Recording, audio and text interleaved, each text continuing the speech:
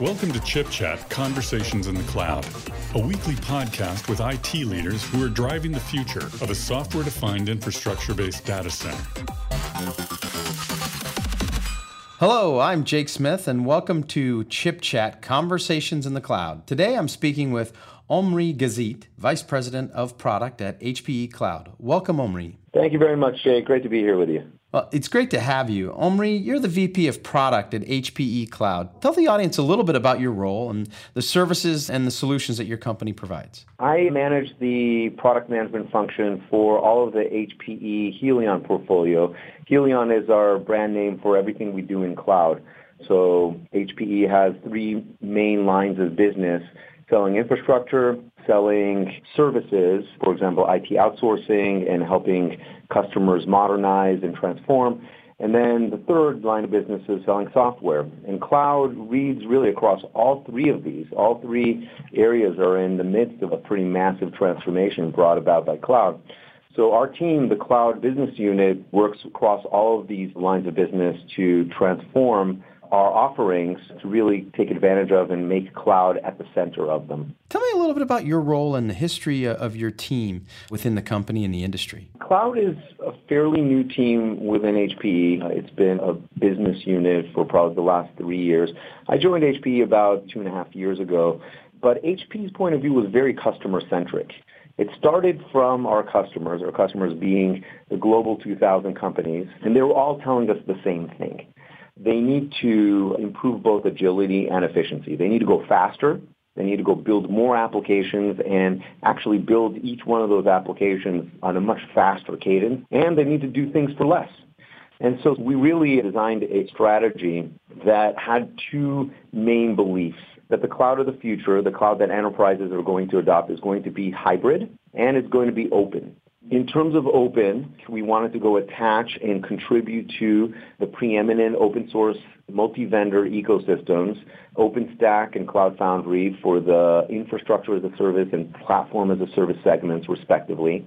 And in terms of hybrid, we felt very strongly that being able to realize the order of magnitude capability increases no matter where your IT was actually running, whether that was running in your data centers or in data centers that closely held partners were running for you on a single tenant basis, or whether those be public clouds as well. Where do you see the trends taking the marketplace? These benefits, these attributes are endemic to cloud computing, period. Some of these attributes are self-service. That means being able to provision a VM in a matter of minutes. That's multiple orders of magnitude improvement in terms of your agility. API-driven automation, the ability to go interact with a system over APIs and really treat infrastructure as code, be able to replicate a running production environment in a matter of minutes via automation as opposed to doing it in a manual and error-prone way over a matter of days or even weeks. What we call DevOps and continuous integration, continuous delivery, the ability to go automate your pipeline of delivery across the build, test, deploy cycle so that every time you actually make a change in your code, at least in theory, you're able to go deploy a running system. That takes the time frame between releases from often weeks or months to days, hours, maybe even minutes. Microservices and containers, the ability to go launch containers in seconds as opposed to VMs in minutes, or the ability to pack hundreds of containers per server as opposed to tens of VMs per server. All of these things are order of magnitude increases in agility. That really is what we mean when we say transform to a hybrid infrastructure. And when you take all these order of magnitude improvements together, that confers upon the people who actually use those capabilities a structural advantage over businesses that don't. That is really what transformation is all about. The businesses that will actually transform the cloud will just be able to run much, much, much faster than their counterparts that don't. And that's why every single CIO that I talk to has the notion of transforming to a hybrid infrastructure as a top-of-mind issue for them. I want to poke a little bit on Staccato because that was a pretty cool announcement, and you haven't really talked a whole lot about it, but really an interesting product that really is about open, multi-cloud, container-based self-automation. It's a wonderful story. Sure. Staccato is our Cloud Foundry distribution, the name of our commercial product in that space. We acquired it just a little under a year ago from a company called ActiveState. We really liked the team. We really liked the product. We had a pretty deep relationship with them already. And we felt very strongly that we needed, as part of our portfolio, our platform set of assets, we needed not just infrastructure as a service, but also platform as a service. And that team, that product has really been able to accelerate our capabilities there. But Staccato was a fork of Cloud Foundry. Cloud Foundry was very early in its evolution when the Staccato product started. In fact, Staccato is the oldest living commercial distribution of Cloud Foundry. And over the last year or so, we've been working very hard to go bring that back in line with Cloud Foundry upstream, making deep contributions to Cloud Foundry through the upstream development process, and then also being able to bring a lot of the differentiated capabilities that Staccato had into a unified product that is both completely based on upstream, based on trunk, as well as brings a ton of enterprise capabilities. For example, the ability to go deploy Cloud Foundry in a set of containers as opposed to a set of VMs, which makes it a lot more agile, a lot more nimble. The ability to link back with enterprise data sources is huge. It doesn't really come out of the box. Cloud Foundry out of the box comes with connectors to modern databases like MongoDB and Redis. We worked quite hard to actually figure out what our customers had running in production. And many of them said, we still have Sybase databases. We still have Oracle. That's where our data is. We like to say applications come and go, but data lives forever. And it takes a long, long time for data to move. And so many of our customers tell us, we want you to bring the world of the new, the world of microservices, into our existing environment. And that's really our rallying cry here. And so whether that be existing frameworks and languages that they use like .NET or Java, whether that be data sources that they use today, we bring that world of microservices and we enable them to be successful without having to go change everything they do, change languages, change frameworks, change data sources, development methodologies, and so on. I love the comment, data lives forever. You said a couple of things for our listeners to really get excited about, but does it all come together with Cloud System 10?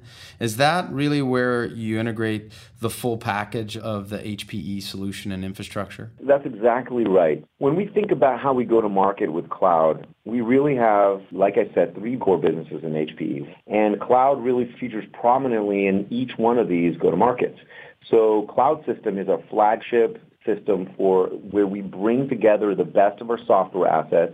That's Helion OpenStack, that's Helion Staccato, which brings the Cloud Foundry component in there, as well as a series of IT management tools, operations management, performance management, monitoring, analytics, and bring that together with the hardware to have basically a turnkey solution, an integrated system that we can sell as opposed to selling discrete servers. Because our customers, by and large, are telling us, we really want to move from a world where we buy disaggregated hardware and we want to be able to buy clouds from you. We still want to operate them, but we want to buy an elastic utility as opposed to a set of discrete servers. So Cloud System 10 is absolutely where all of that comes together.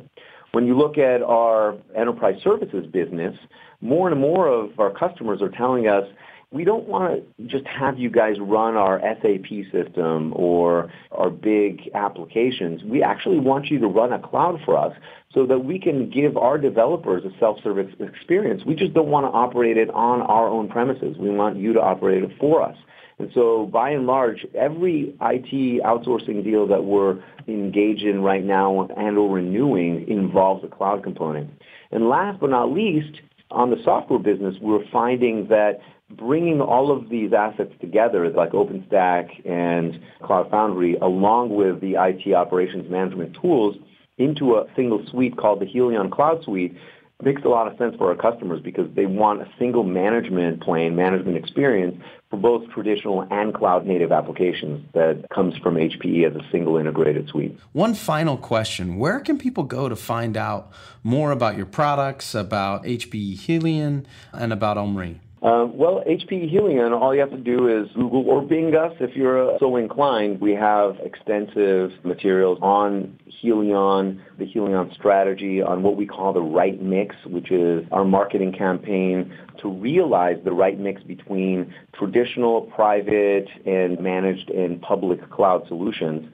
The other place a lot of our news gets announced is our Grounded in the Cloud blog. And finally, anybody that wants to reach out to me, my Twitter handle is OmriG, O-M-R-I-G. Be glad to hear from you. Awesome. Thanks, Omri, and certainly appreciate spending time on today's Chip Chat Conversations in the Cloud.